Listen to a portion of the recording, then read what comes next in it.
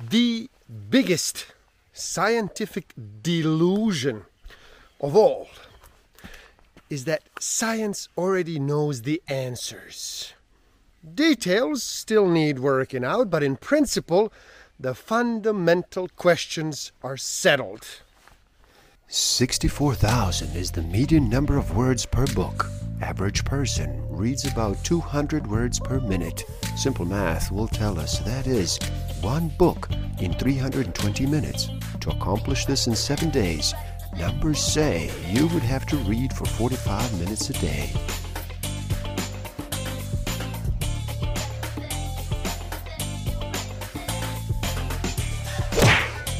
Don't forget to subscribe. Hit that notification button, like, comment, and share. Enjoy. Welcome to the Book of the Week series. Every week as I read another amazing title, I share it with the world. My name is Igor S.F. Walker, and today we look at the science delusion, freeing the spirit of inquiry by Rupert Sheldrake. So how about you slow down and relax? Reduce all that noise for just a bit. Make that choice and decide to listen.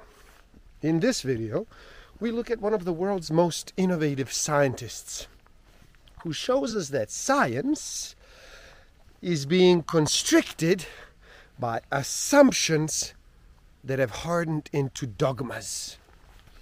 In the skeptical, questioning, and the explorative spirit of true science, this journey will radically change your view of what is possible and give you new hope for the world.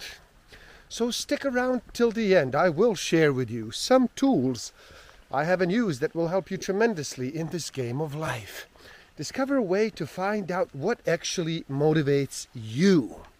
What innate human need is driving all of your decisions and your behavior. I will share some tools to improve your self-awareness, social awareness, self-management, and relationship management. It is not anti-scientific to question established beliefs, but it is central to science itself. At the creative heart of science is a spirit of open-minded inquiry. Ideally, science is a process, not a position or a belief system. Innovative science happens when scientists feel free to ask new questions and build new theories. Dogmatic ideology, fear-based conformity, and institutional inertia are inhibiting scientific creativity. Contemporary science is based on the claim that all reality is material or physical. There is no reality but material reality. Consciousness is a byproduct of the physical activity of the brain. Matter is unconscious. Evolution is purposeless. God exists only as an idea in a human mind and hence in human heads. Many scientists are unaware that materialism is an assumption. They simply think of it as science, or the scientific view of reality, or the scientific worldview. They're not actually thought about it, or even given a chance to discuss it. They absorb it by a kind of intellectual osmosis. Most scientists share a model of reality and a way of asking questions that is called a paradigm. Now, the ruling paradigm defines what kinds of questions scientists can ask and how they can be answered. Normal science takes place within this framework, and scientists usually explain away anything that does not fit. Now, anomalous facts do accumulate until a crisis point is reached, and revolutionary changes happen when researchers adopt more inclusive frameworks of thought and of practice and are able to incorporate facts that were previously dismissed as anomalies. All different worldviews can be summarized as follows. We're going to look at the worldview, how it views God and how it views nature. For example, worldview, traditional Christian. God is interactive and nature is a living organism. Worldview, early mechanistic. God is interactive and nature is a machine. The worldview, Enlightenment deism. God is creator only and nature is a machine. Romantic deism. God is creator only and nature is living organism. Romantic atheism. There is no God, but nature is a living organism. And materialism. No God and nature is a machine. Our private relationship with nature presupposes that nature is alive. For a mechanistic scientist or a technocrat or an economist or a developer, nature is neuter and inanimate. It needs developing as a part of human progress. But often, the very same people have different attitudes in private. This division between public rationalism and private romanticism has been a part of Western way of life for generations, but it is becoming increasingly unsustainable.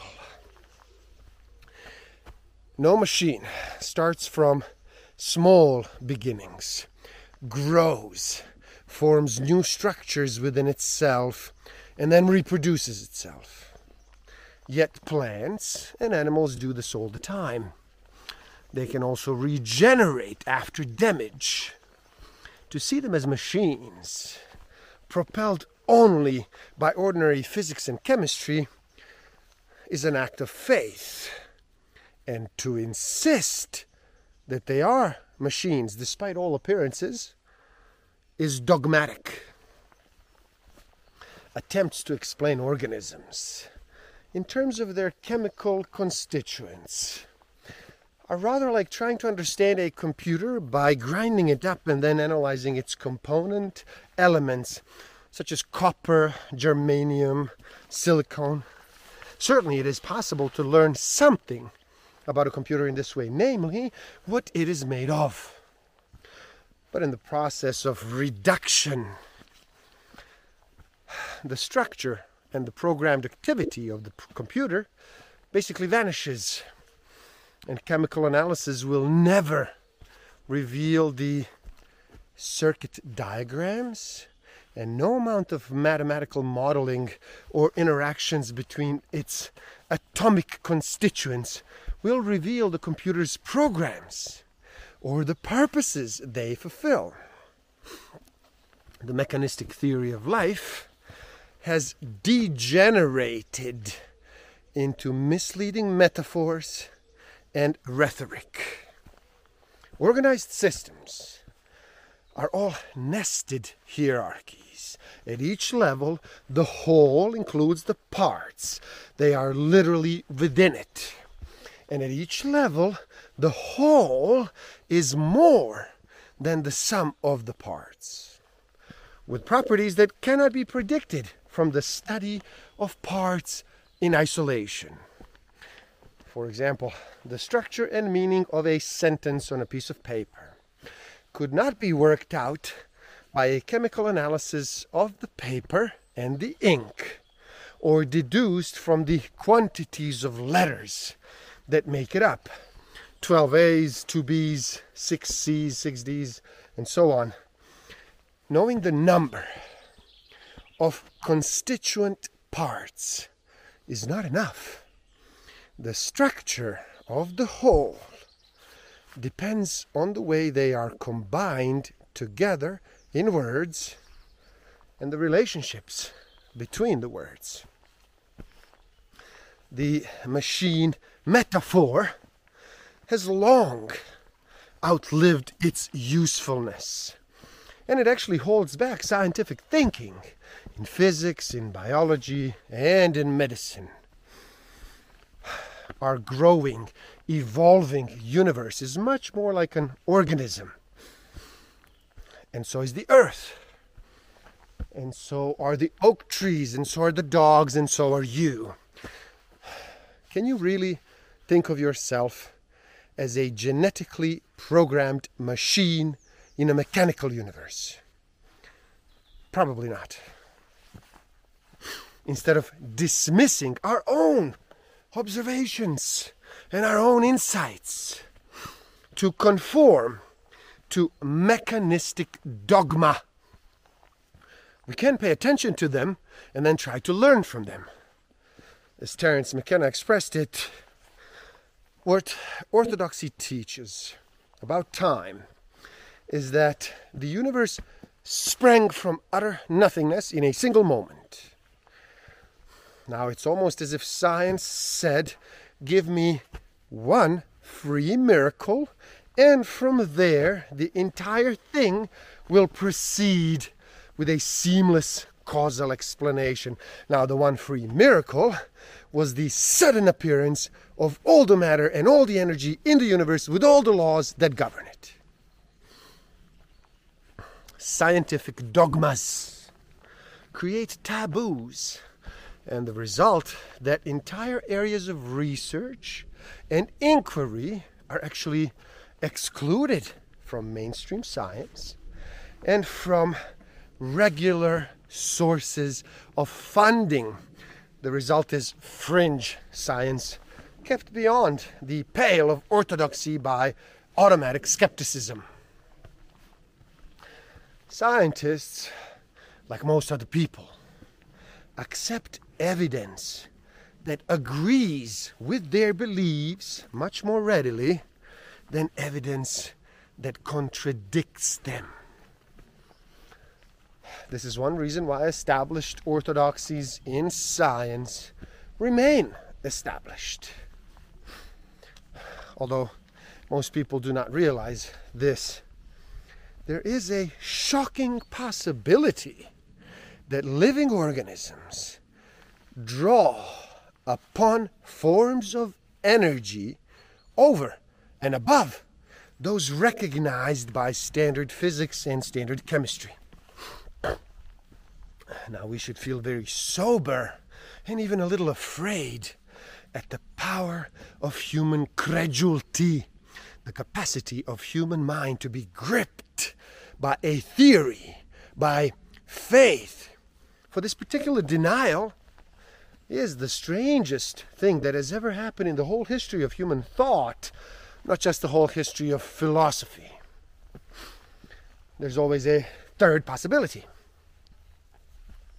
that the facts support a new, alternative way of looking at the mind-brain problem that is significantly different from the rather crude, materialistic view that many neuroscientists hold today, and also form the religious point of view.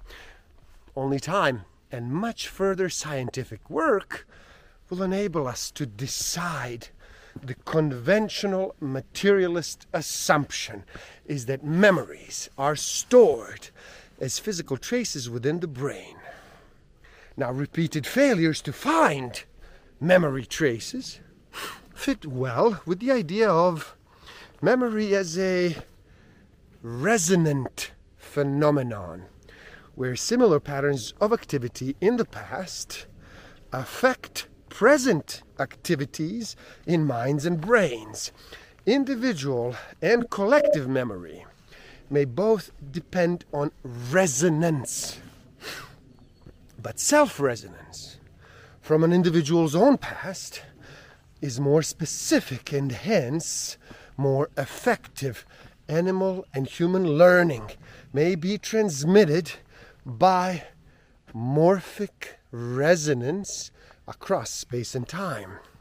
The resonance theory helps account for the ability of the memories to survive serious damage to brains, and is consistent with all 5 basic kinds of remembering.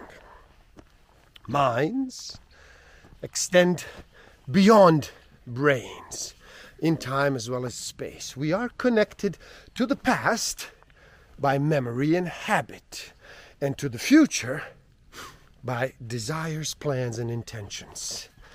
Are these memories and virtual futures contained materially within brains in the present, or are minds connected to the past and future by non-material links? The conventional answer is that our memories and intentions must be inside brains in the present. Where else would they be? The computer metaphor reinforces this way of thinking. Dogmatic skeptics reject all the evidence for psychic phenomena because it conflicts with the materialist worldview. Even so, most people claim to have had telepathic experiences. Numerous statistical experiments have shown that information can be transmitted from a person to a person in a way that cannot be explained in terms of the normal senses. Telepathy typically happens between people who are closely bonded, like mothers and children, spouses, close friends. Other psychic abilities includes premonitions and precognitions, as shown by animals' anticipation of earthquakes, tsunamis, and other disasters. Human premonitions usually occur in dreams or thought intuitions. In experimental research on human presentiments, future emotional events seem to be able to work backwards in time to produce detectable psychological effects now. If the state-sponsored monopoly of materialism is loosened, scientific and clinical research could look at the role of beliefs, faiths, hopes, fears, and social influences in health and in healing. Systems of therapy could be compared on the basis of their effectiveness, and then people could choose those that are likely to work best for them with the help of an informed advisor. Diet, exercise, and preventative medicine programs would also be compared on the basis of their effectiveness. The nature of placebo responses and the power of the mind could become valid fields of research, as would the effects of prayer, meditation, and other spiritual practices. An integrative medical system could empower people to lead healthier lives. Doctors and patients could become more aware of the innate capacity of the body to heal, and could recognize the importance of hope and of faith. Comparative effectiveness research provides a way of finding out what works best. An inclusive, integrative medical system is likely to be cheaper and more effective than an exclusively mechanistic system.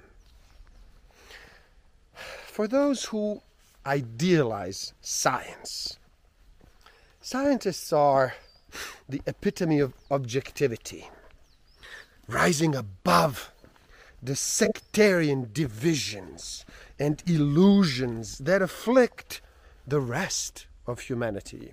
Scientific minds are freed from the normal limitations of bodies, emotions, and social obligations, and can travel beyond the earthbound realm of the senses to see all nature as if somehow from outside, stripped of subjective qualities.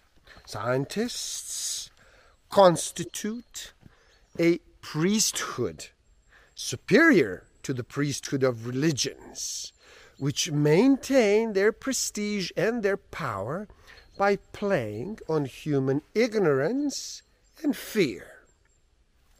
Most scientists are unconscious of the myths, allegories, and assumptions that actually shape their social roles. And the illusion of power, these beliefs are implicit rather than explicit, and they are powerful because they are habitual. They are unconscious and are therefore rarely challenged.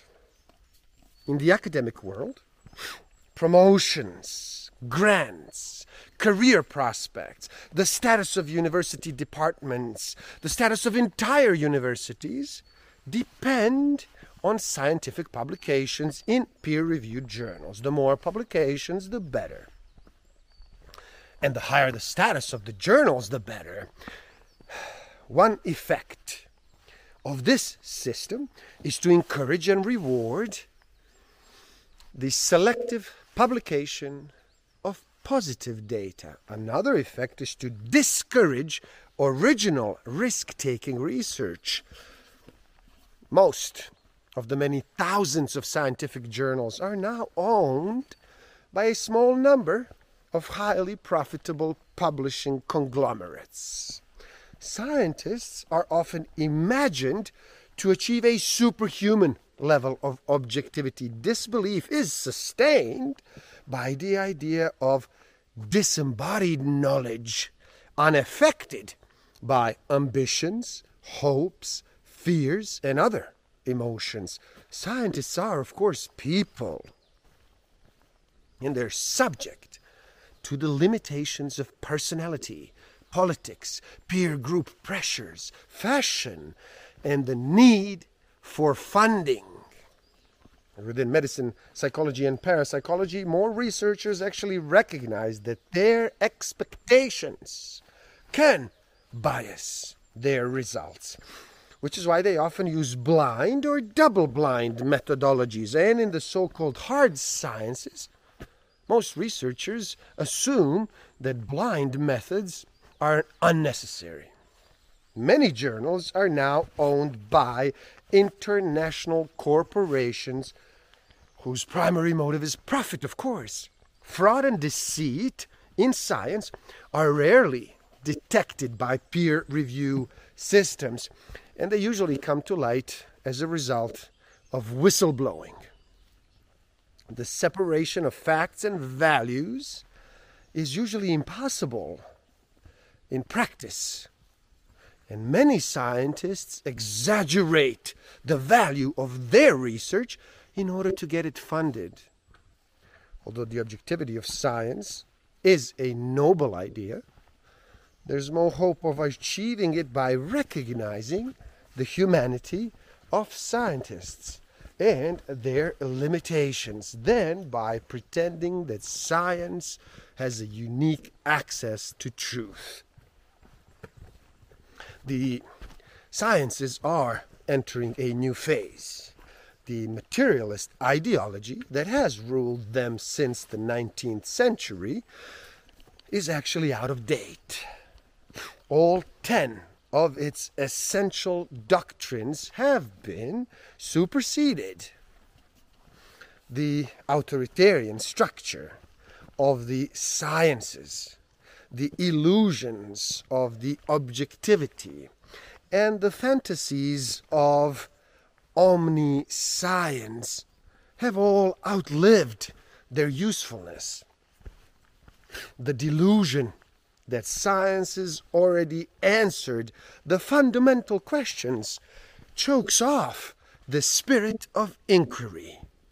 The illusion that scientists are superior to the rest of humanity means that they have little to learn from anyone else yet they need other people's financial support, but they do not need to listen to anyone less scientifically educated than themselves. In return for their privileged position, scientists will deliver knowledge and power over nature, transforming humanity and Earth. The materialist agenda was once liberating, but is now actually depressing. The realization that the sciences do not know the fundamental answers leads to humility rather than arrogance, and openness rather than dogmatism. Much remains to be discovered and rediscovered, including wisdom. And there you have it. The science delusion, freeing the spirit of inquiry. Please do help out. It is easy. Simply like this video so more people can enjoy it. Like it. Get that algorithm going so more people can see it. Share it too. And spread the word. Share it. This is important information. Leave a comment and share your thoughts. Talk to me. Talk to each other. Ask questions. Be scientific. Subscribe to my channel and stay up to date. Click on that little bell thingy. And the link to this book is in the description below. So buy it. Read. Never stop learning, especially learning about yourself and nature. So gift yourself by taking the free human needs test on my website and find out what actually motivates you, what innate human need is driving all of your decisions and your behavior. And if you feel you are ready to improve your self-awareness, social awareness, self-management, and relationship management even further, then do check out my Master of Life Awareness program. The links are in the description below. Thank you. Love and respect.